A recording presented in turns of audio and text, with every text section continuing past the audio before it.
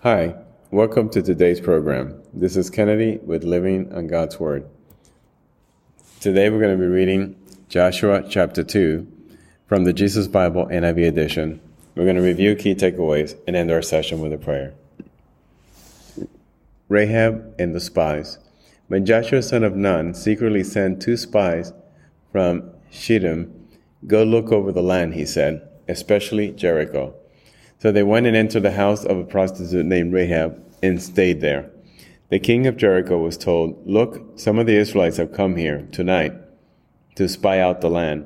So the king of Jericho sent his message to Rahab, "Bring out the men who come to you and enter your house, because they have come to spy out the whole land." But the woman had taken the 2 men and hidden them. She said, "Yes, the men came to me, but I did not know where they had come from. At dusk, when it was time to close the city gate, they left. I don't know which way they went. Go after them quickly, you may catch up with them." But they had taken them up to the roof and hidden them under the stalks of flax she had laid out on the roof. So the men set out in pursuit of the spies on the road that leads to the fords of the Jordan, and as soon as the pursuers had gone out, the gates were shut.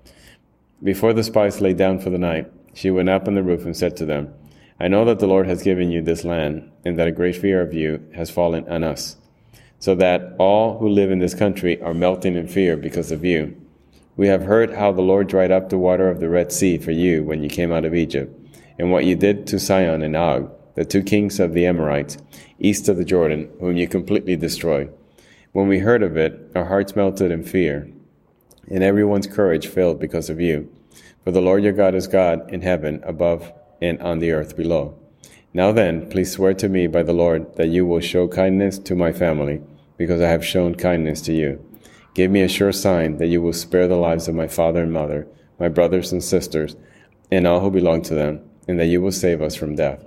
"Our lives for your lives," the men assured her.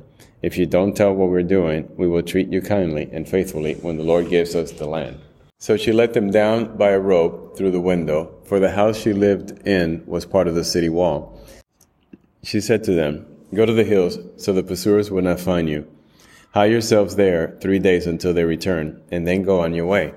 Now the man had said to her, "This oath you made us swear will not be binding on us, unless, when we enter the land, you have tied this scarlet cord in the window through which you let us down, and unless you have brought your father and mother, your brother and all your family into your house.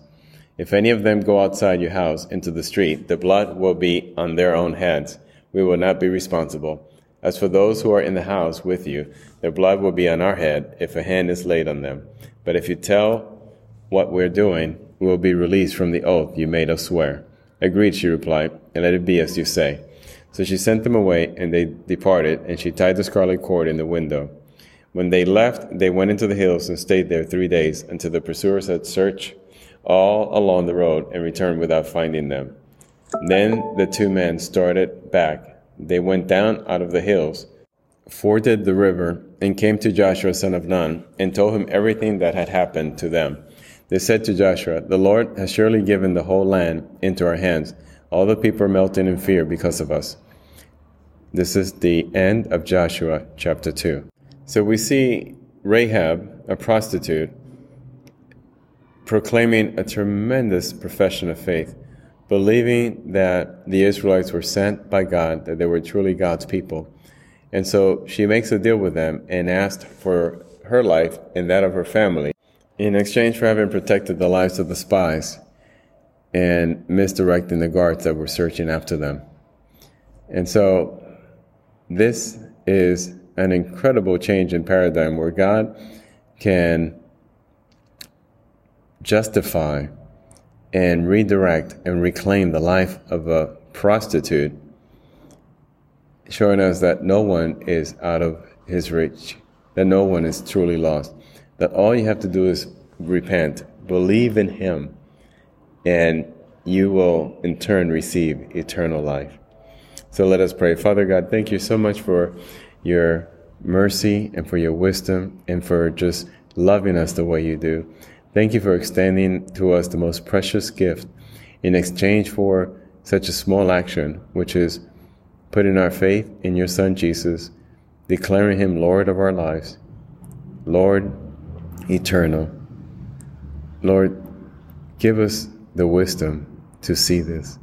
Give us the fortitude to understand what we need to do and how we need to follow you.